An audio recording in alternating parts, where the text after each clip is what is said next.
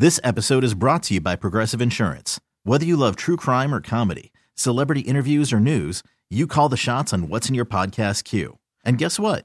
Now you can call them on your auto insurance too with the Name Your Price tool from Progressive. It works just the way it sounds. You tell Progressive how much you want to pay for car insurance, and they'll show you coverage options that fit your budget. Get your quote today at Progressive.com to join the over 28 million drivers who trust Progressive. Progressive Casualty Insurance Company and Affiliates. Price and coverage match limited by state law. I'm Sandra, and I'm just the professional your small business was looking for. But you didn't hire me because you didn't use LinkedIn Jobs. LinkedIn has professionals you can't find anywhere else, including those who aren't actively looking for a new job, but might be open to the perfect role, like me. In a given month, over 70% of LinkedIn users don't visit other leading job sites. So if you're not looking on LinkedIn, you'll miss out on great candidates like Sandra. Start hiring professionals like a professional. Post your free job on linkedin.com/recommend today.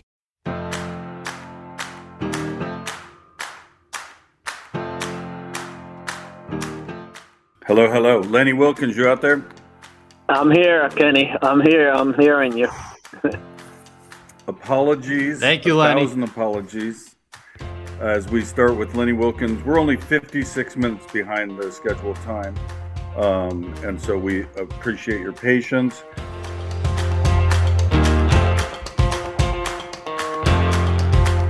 You know, usually it's me. I'm not even blaming you. I'm just blaming society for the technological problems we have.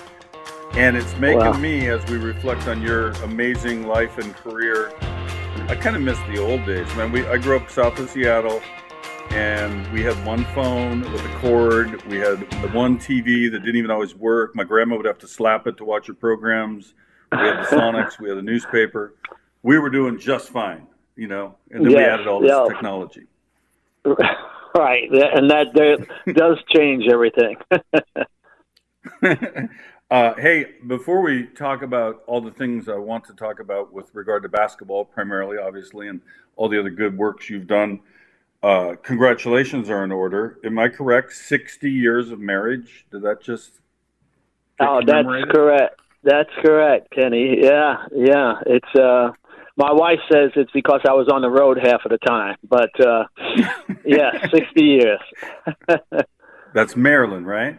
Yes. And that was in July, I believe. So, instead of basketball, how about just life advice? How did you pull that off for 60 years? Not a lot of people have that accomplishment. No, but, one of the most important things is communication. And it's the same in just about everything you do.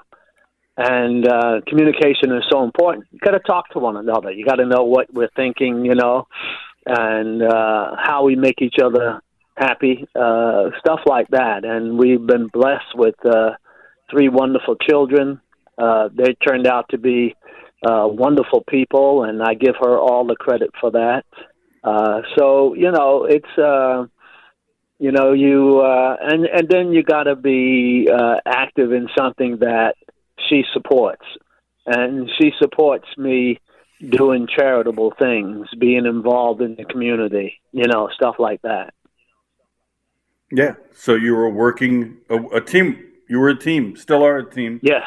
Still are a team. Were there times? This might be a better question for her, actually. But you moved around a bit. You played in a bunch of places. You coached in a bunch of places, and it was like, were there times that the call came in? This is the right deal for you, right?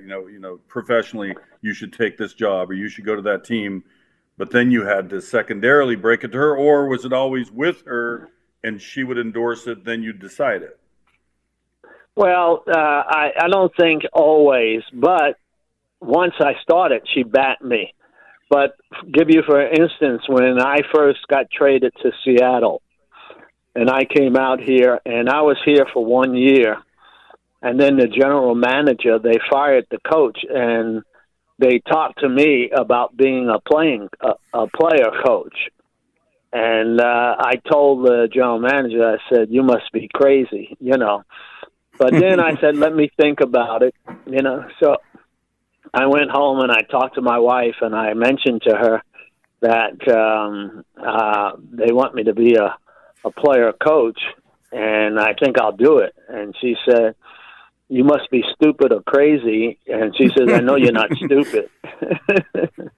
So you got to be crazy, But anyway, we pretty much agreed on a lot of things, and, it's worked out.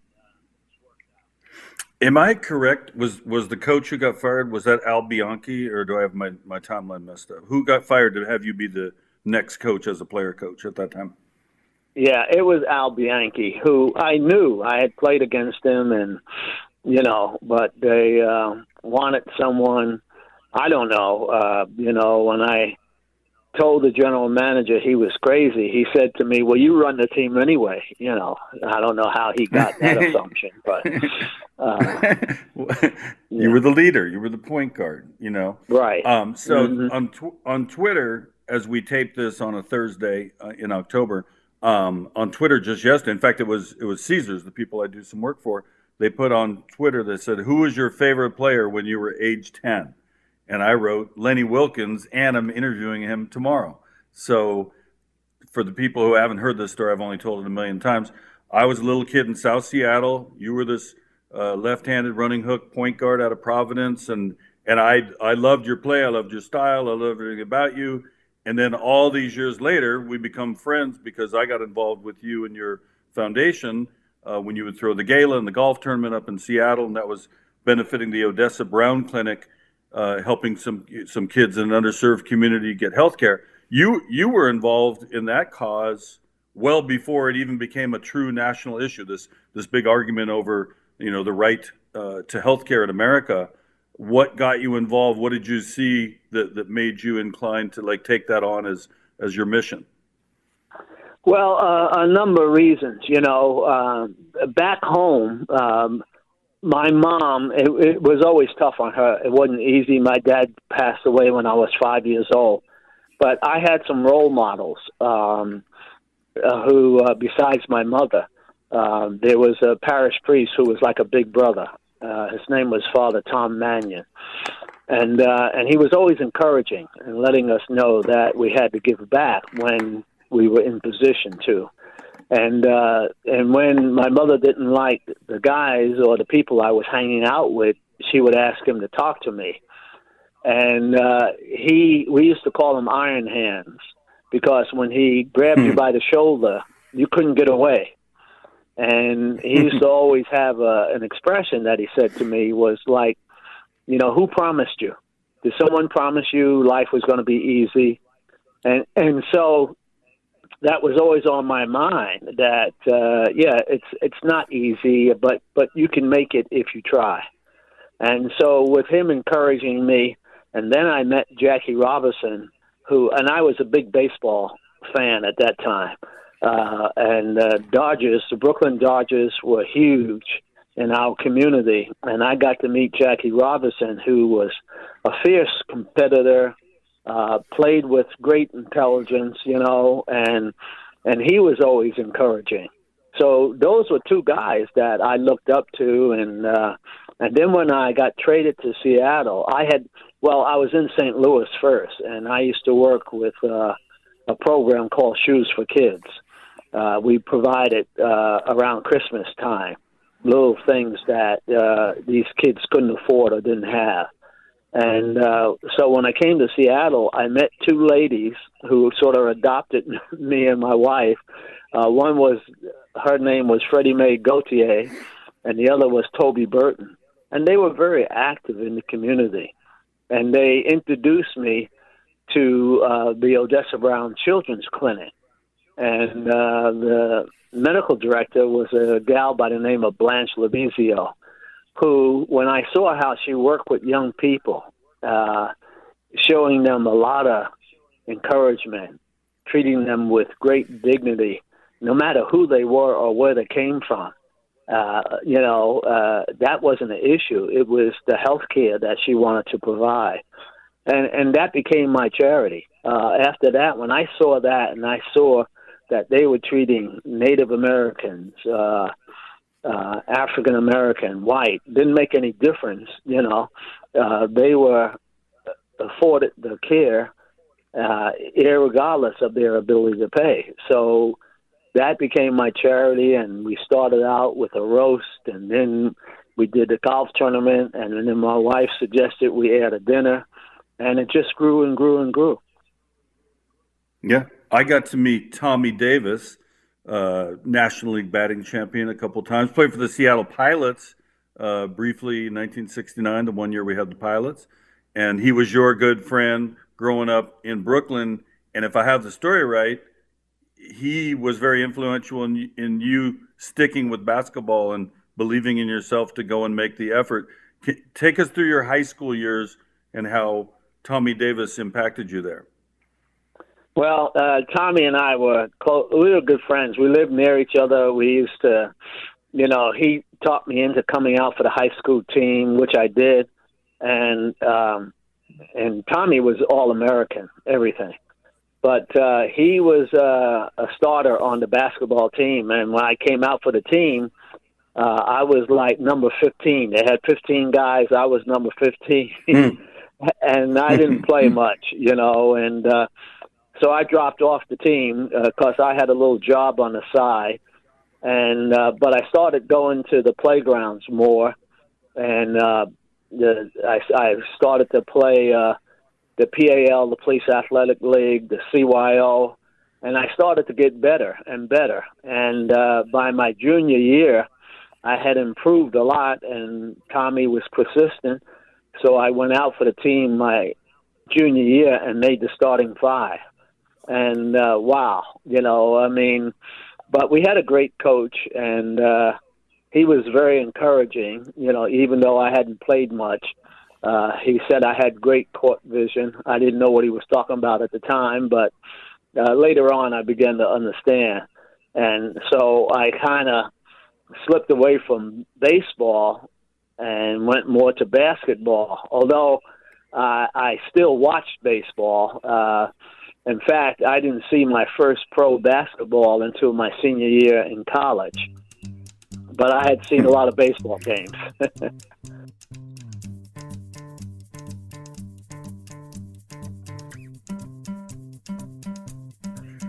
Well, it's both amazing to hear, you tell it that way, and also I think instructive for people doing anything. Doesn't matter what walk of life, or whether it's athletics or business or relationship, how perseverance is almost a greater key than whatever talent, right? Like, you have to not give up on yourself.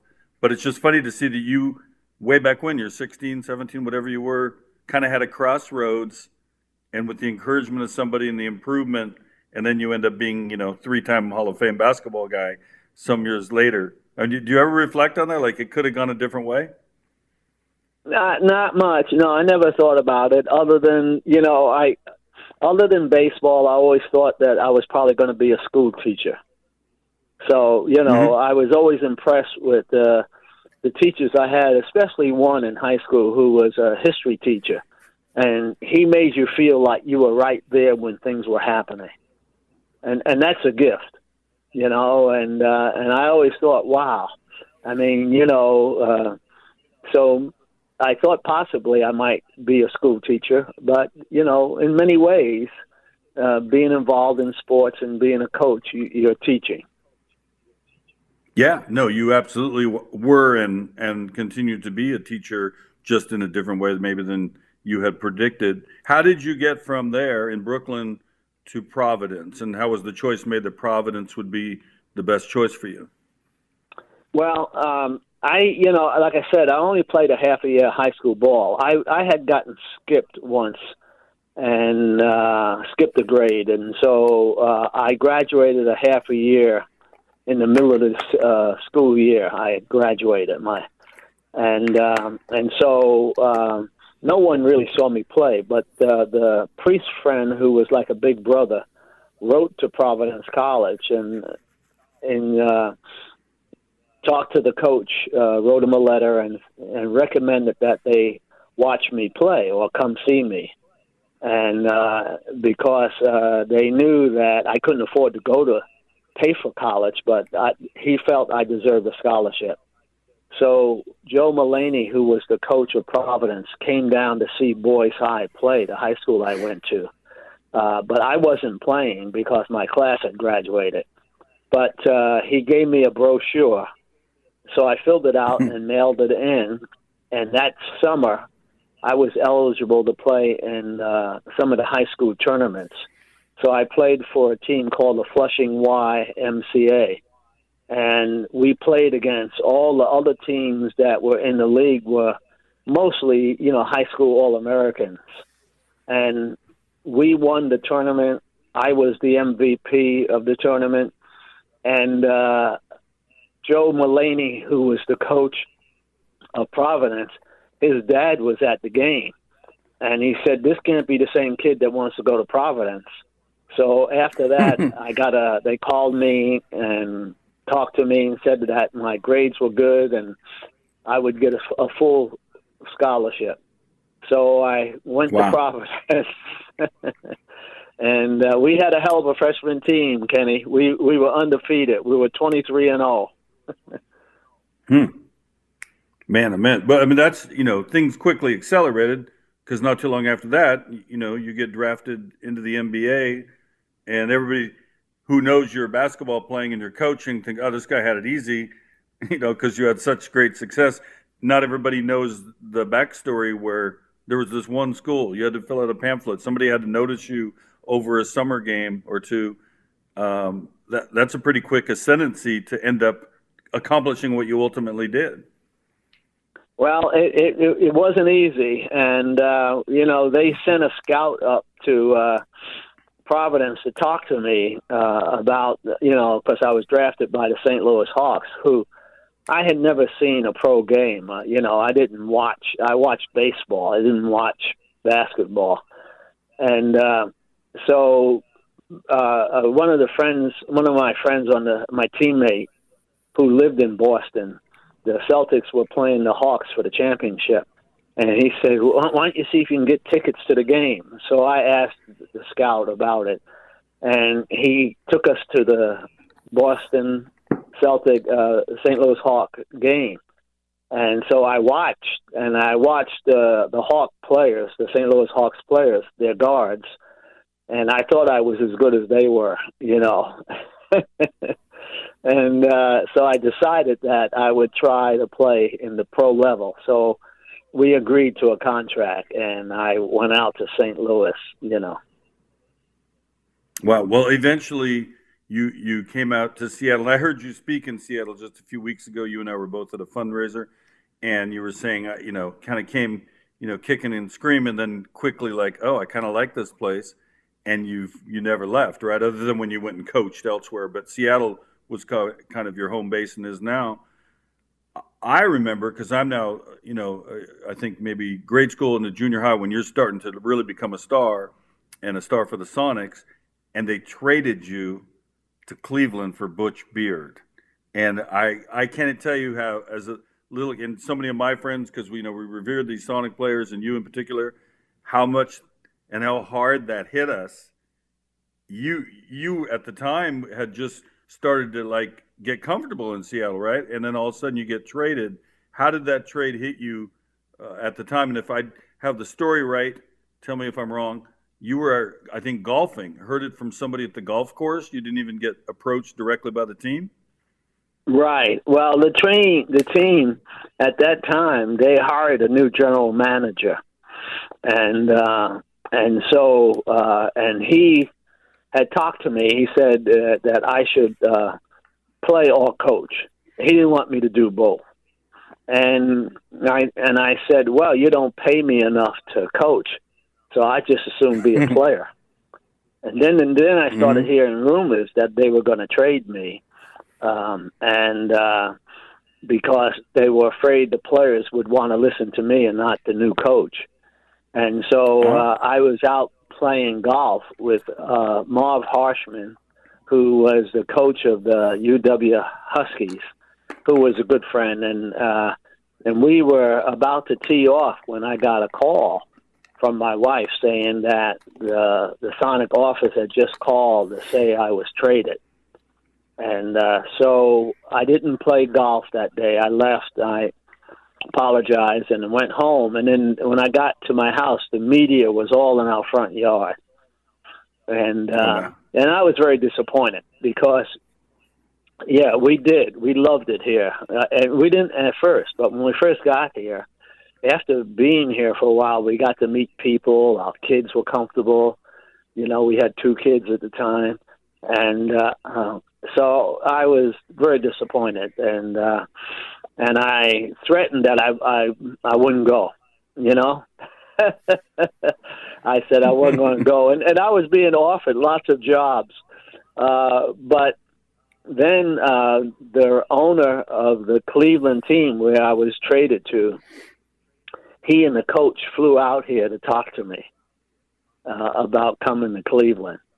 And after meeting them and listening and whatnot, I decided that I would go because I felt I had some good years left that I could play. Sure. So that's how I decided to go to Cleveland, you know. But after being there a couple of years, when I was offered to come back here by Herman Sarkowski, who owned part of the Portland Trailblazers. And so we still had a home in Seattle, and I decided I would take that job. So I retired from Cleveland. And when I got to Portland, I thought I was just going to be their coach. And they had acquired my playing rights, and I became a player coach again. You know, but eventually I retired. Well, retired from playing. You know, we know about the coaching that would come soon up in Seattle. So go backwards a little bit. I've told you this story a couple of times. You came as a Cleveland player to play back in Seattle. You know, this is your return game. The place, I got sold out. I'm only like 12 years old, and we didn't have enough money to buy from the scalpers. The game was sold out, and we only had 10 or 20 bucks on us, and the tickets were too high. So we just like messed around the Seattle Center. I went on the Space Needle. I think I threw a T-shirt off the Space Needle in protest, thinking people would understand. I don't know if I conveyed my protest the right way, but the crowd cheered for you the whole game. And I think, did Cleveland win the game? I think you did, but I can't swear to it. But I know the crowd was totally on your side, giving you the appreciation you deserved as you came back for a different team. Kenny, it was incredible. And if you talk about memorable moments, that was incredible because my wife didn't want to come to the game, and so our friends talked her into coming to the game, and they would sit with her, you know. But when we got there, right from the beginning, there were signs everywhere saying, "This is Lenny's country," and they cheered. And when I was introduced, they had to stop the ovation so we could start the game. It was incredible, and they cheered the whole game long. And that was the first time Cleveland ever beat Seattle, and we won the game. It was just an incredible highlight. I've never experienced anything like that. It was unbelievable, and it was just amazing.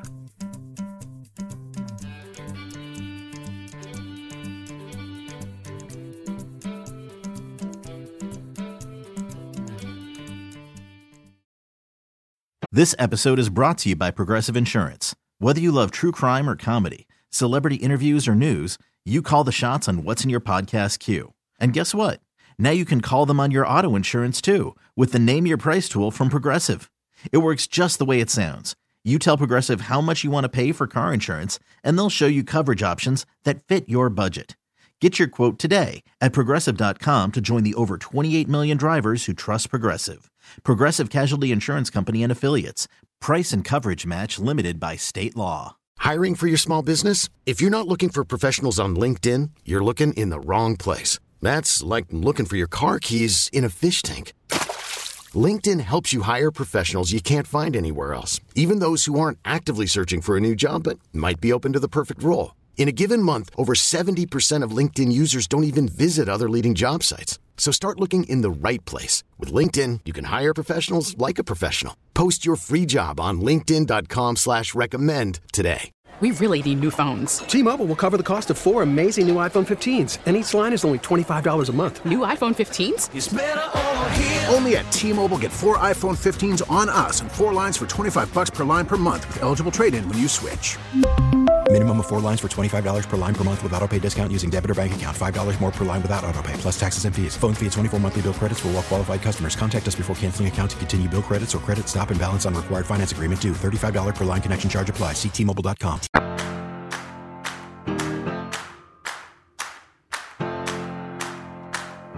Good news is you eventually did come back to Seattle as the head coach. First, were you the assistant, then you took over for Hopkins? Is that what it was? Where we had a slow start and you elevated up to be the head coach the year we would eventually lose to the Bullets, now the Wizards, in 78, correct? Yeah, correct.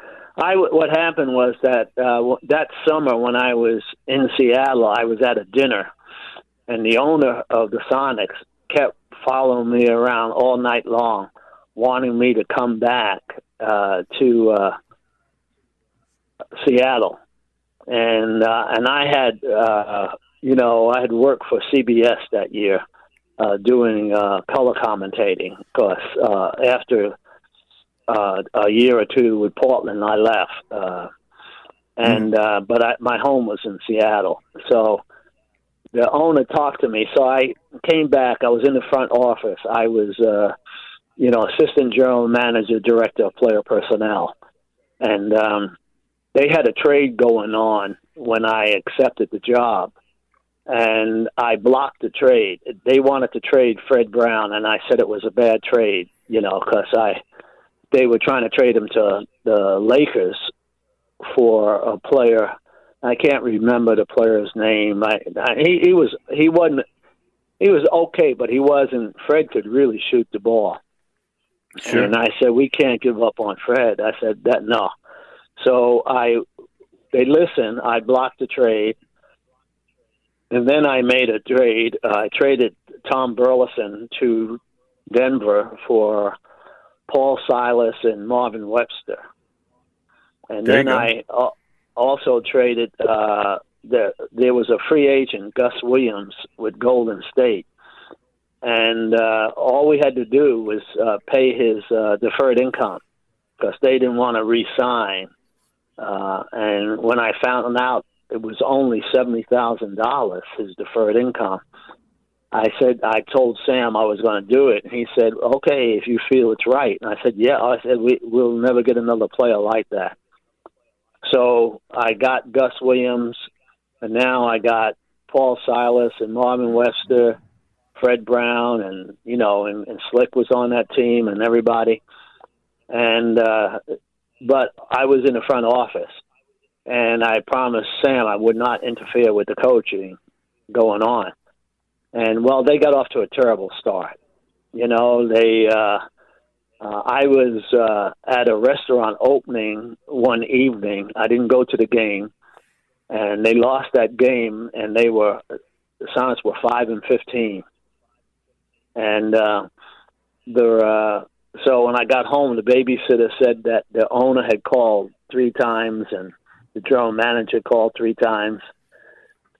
So I finally called the general manager, and he said the owner wanted a change right now. And the team had already left town because they went to Denver. And so I said that we can talk in the morning. And the next morning I talked with them, and that night they lost to Denver. And the Denver general manager said they were the worst team in the league. Carl Scheer made that quote. And now Sam really he was fired up. He wanted to make a change right now. So I said, well, I can get to Kansas City. So Zolly Volchok, the general manager, and I fly to Kansas City, and we get there, and Zolly relieves Bob Hopkins of his job, of the coaching job, and he seemed relieved to me, but I didn't say a word. And after the change was made, I called a meeting of the team, and I told them that I thought we could be better, that it would take a little time, but that it would be important to go out tonight and play as hard as we could against Kansas City, and then we would have 2-3 days off in Boston where we could tweak a few things. And the players seemed happy and relieved, because by now they were 5-17. And we win that game by 1 point. And then we go to Boston, and I change the starting lineup. I tell the guys why I'm changing the starting lineup, that I thought we would be better using guys in different positions. And they all seemed to be okay, and because they were starting Fred Brown and Slick as the two guards. And Fred was fine with coming off the bench. Slick wasn't real happy, but he put up with it, And so we win 10 straight after that. And wow. And we turned it around, and we got to the playoffs. We got to the finals, and we lost that game. And the next year, I felt real good about it, and we won the championship. Yeah. No, I mean, now I'm in college, so I saw we lost to the Bullets in the 78 finals. I was in JC, then down at UNLV the next year where we win the whole thing. We left out a couple of good names. We were appealing through. Remember, there's John Johnson, the small forward, Dennis Johnson, of course, standout guard. You had the amazing three-guard offense. You had Gus and DJ and Fred Brown coming off the bench to shoot the ball. Sigma was fairly new, right? Jack Sigma coming in. Up and down, and they played such a defensive game, right? You had a great assistant coach who was helping run the defense. That was instrumental in what you guys did to come back and get back into the title. Yeah, Les Harbager. Yeah, my JJ and I had played together in Cleveland, so I got him for a second-round pick from Portland. And oh, wow. And I used to tell Gus and Dennis and them, I said, if JJ gets the ball, you guys take off. Of course, he was like a point forward. I mean, he could handle the ball, and I said, he'll find you. So just take off and go. And they did. It was, I mean, it was a lot of moves we made. Sam allowed me to, make the trade for Gus, to acquire JJ for a second-round pick, to trade for Marvin Webster, and then, of course, we didn't have Marvin that next year because he was such a valuable talent. The New York Knicks signed him for a big chunk of money, and but at that time they had to sort of give you compensation, and so I took Lonnie Shelton because I had seen him play at Oregon, and so we got Lonnie Shelton, and then Jack was the Sonics had scouted Jack, but then they were changing their mind, and I talked them out of it because I had seen Jack play in the NAIA, and he rebounded, he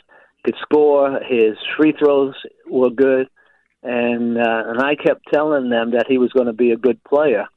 So when I drafted him, the headlines in the Seattle Times was Jack who, and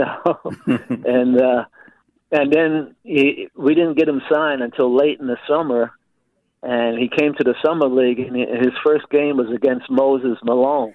Well, Moses ate everybody up. I mean, and he scored like 40 on Jack in that game, and Sam, the owner, said, "Who picked him?"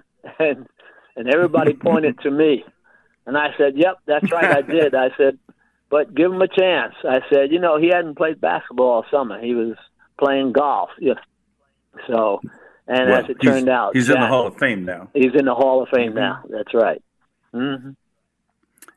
Yeah, I mean, was it of all the coaching you did, and you kept coaching a long time after that, to see a team go from 5-17 and they end up making the title series and then winning it the next year? Obviously, winning a title is the biggest thing you can do, but just to see the learning process and the gain of confidence and the way players learn new roles and all that had to be one of the most pleasing things you did as a coach. It was satisfying. It reaffirmed that I was doing the right things, that I was on the right track. And so I always felt every time I went to a team, I helped them to be better than they were. and I loved that part of the game because the guys were responsive. They saw that I was going to help make them better, and so it was fun in that respect. I feel that every team I coached, they were very competitive, and they competed when they stepped on that floor, and that's what I wanted. The next year is when the Lakers, right? The Lakers kind of come into their own down there, and you're still a rival with them, still playing them tough, but they went on a good long run with Kareem and Irvin Johnson and James Worthy and all that. And you traded in kind of you'll know the dates better than I, you traded away Dennis Johnson for Paul Westphal. Why did you do that? Well, Dennis wanted out. I couldn't get Sam to redo his contract. Sam just refused, and Dennis was very unhappy, and he almost cost us to lose in a playoff game because he just was an unhappy camper. And I knew why, because he had gotten the MVP award in the playoffs, and he deserved a better contract, but Sam just refused, and so he wanted out. So the only the trade that we could make that we thought was going to be a good trade was Paul Westphal, and we traded him to Phoenix for Paul Westphal. Well, Paul came and he got hurt, and and he had some issues himself, but he was hurt most of the year, and now Dennis with Phoenix, they were going downhill as well, and so I get a call from Boston, from Red Auerbach, who I knew real well, and coach Casey Jones, and they asked me about Dennis. So I said, "Hey, listen," I said, "this guy is a great player. If you can get him," I said, "you're going to have to take care of his contract, though, because he won't come other than that." I said, "But if you take care of his contract, you guys, with your veteran team, he'll be a great player." And sure enough, he was. But I have to tell you this, Kenny. A year or two later, Dennis came to me and apologized for being upset at the time, but it was more because of his contract. And I said, "Hey, fine." I said, "Just be the player I thought you could be, okay?" And he was. He was a great player. Mm-hmm.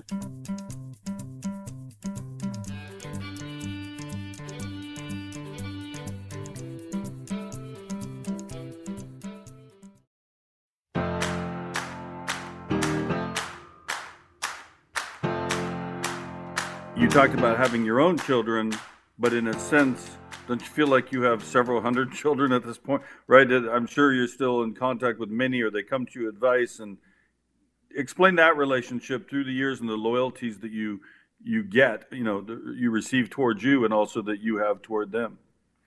Well, they listen.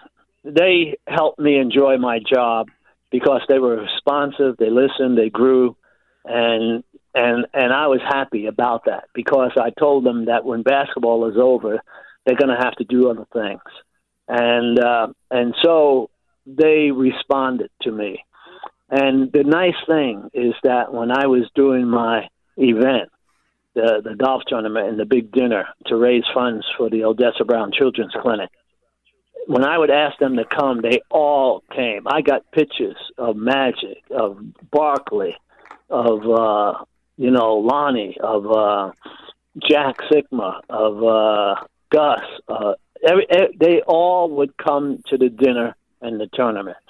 And I was so pleased by it because it showed so much respect they had. And we stayed in touch, when I went on trips or when I coached all-star games, they responded extremely well. Yeah, no, I was looking up, not that I don't know your career fairly well off the top of my head. I think I missed 1 or 2 points, but you're 3-time Hall of Fame member, correct? Player, coach, and Olympian. Yes, yeah, I'm the only one in 3 times. Yeah, I think the internet hasn't caught up to that, because I saw so many sites that would talk about two-time player. I said, no, but there was also, was it the 92 Olympics? Do I have that right? 92 Dream Team, yes. Right. Yeah. Did you get to go make a new speech each time? Like, how does that work? Yeah, well, they asked you to come, and certainly it's a highlight, and I would go. I'm very thankful for that, and to be the only one in 3 times. And then I was the head coach in 96 Dream Team, and we won the gold. And that was fun, because that time the Olympics were held in Atlanta. And so it was wonderful to have it in our country before it was in Barcelona, Spain, which was a great experience. Mm-hmm. Are you one of those guys who looks at basketball and says it was better at a certain period of time, or do you just accept that basketball is what it is at the time that it's in, right? It's a different game today than it was 10 years ago and 20 years ago, and certainly when I was a little kid watching it. Yeah, well, I do, Kenny. And the hard thing is that the players in each era are great. They're allowed to do more things in different eras,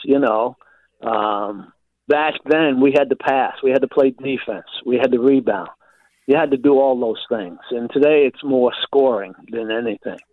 But they're still great athletes. And it's no easy thing to win a championship. So you got to give them credit.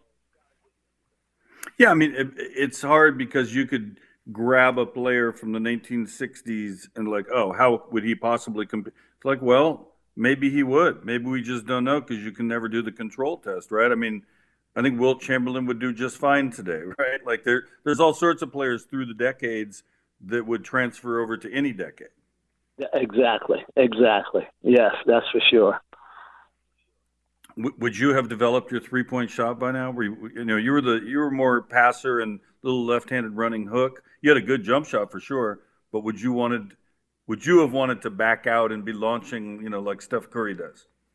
Well, it's hard to say. I mean, I knew that I could get to the basket. I don't care who was guarding me. I could get by them. And I felt that by doing so, I was able to score or get my teammate an easy shot. So to me, it's whatever makes you effective.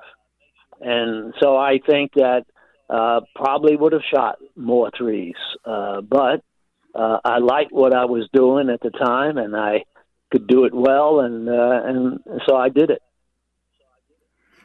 How disappointed were you when you saw the Sonics depart and head to Oklahoma City?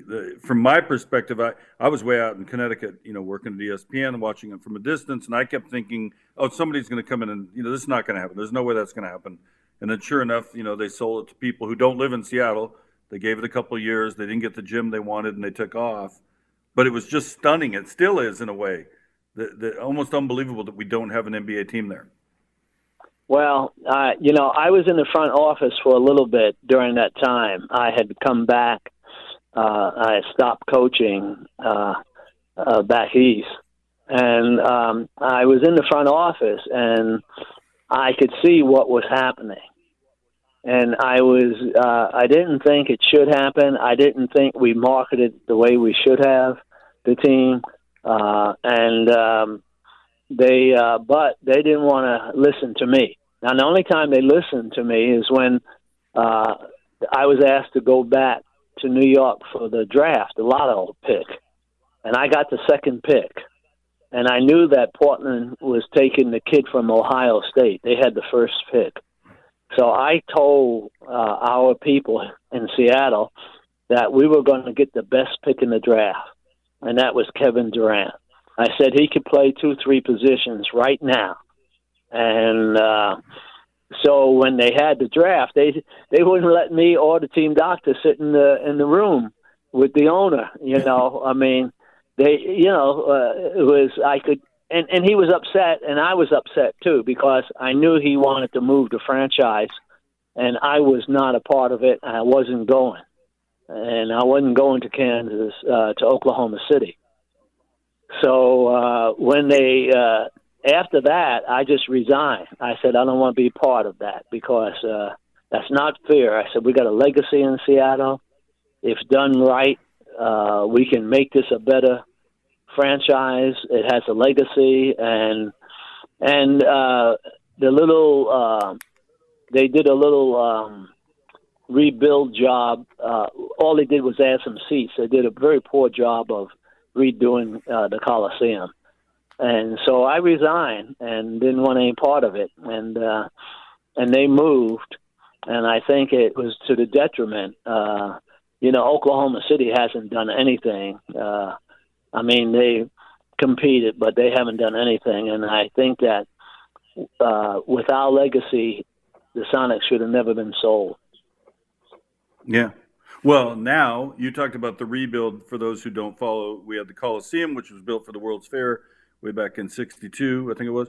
And then they threw some seats in and maybe threw in a couple luxury boxes. But now the new joint, the Climate Pledge Arena on the same grounds, is absolutely world class, right? We have the Storm; they're doing great.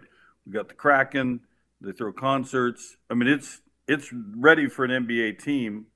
What do you think it's going to take to actually make that happen? Because I keep hearing the hints. I thought Silver, the commissioner, a couple years ago, kind of more than strongly hinted. Then all of a sudden, there's a bit of a pullback. So I don't really know why there's any more delay when clearly there's enough players. The international game is so good. We could throw together a couple more teams and not dilute the league, I think. Yeah, there's no excuse now. Todd Lewicki and his group, they redid the arena. It's called Climate Pledge Arena. It's beautiful. I've been there to see the Kraken play. I saw the Storm play, and I was there for an exhibition game between Portland and the Clippers. And it had well over 18,000 people, and they were going nuts. So, it's ready. There's no excuse, and I'm hoping that it happens soon. And can we get you to come back and coach? Would you be willing to take that? You don't have to play or coach. Just, would you want to roll? How about that? Would you like to be a part in some fashion? Definitely. Yeah. Mm-hmm. That's a good way to end this conversation, with some hope. We didn't get into politics. We always talk that on the side when we see each other. And I hope you keep living your best life in Seattle, and I hope to see you out there one day soon. Okay, Kenny. And it's always a pleasure to talk to you, man. I enjoy it. Thank you so much, and you stay safe. Hey Maine is a production of me, Kenny Mayne, and Odyssey. Our senior producer is Paul Aspen. Our executive producer is Jody Avergan. And our executive producer for Odyssey is Lena Glazer. If you like our show, please rate us, leave a review, and don't forget to subscribe.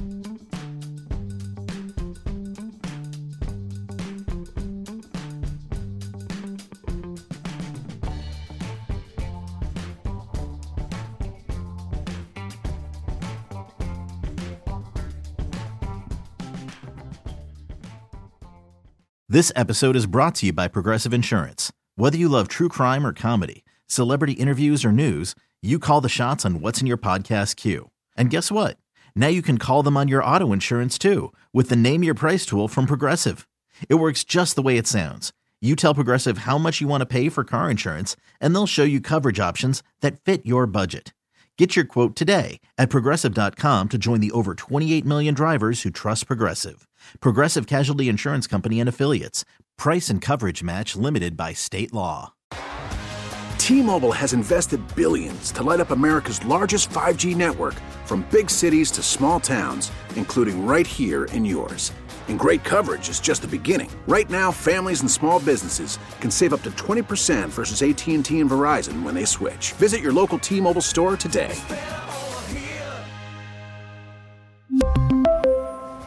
Plan savings with 3 lines of T-Mobile Essentials versus comparable available plans. Plan features and taxes and fees may vary.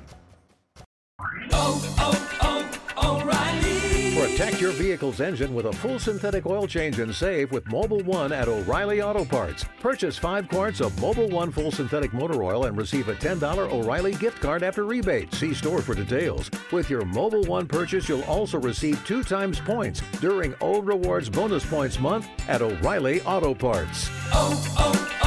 O'Reilly Auto Parts.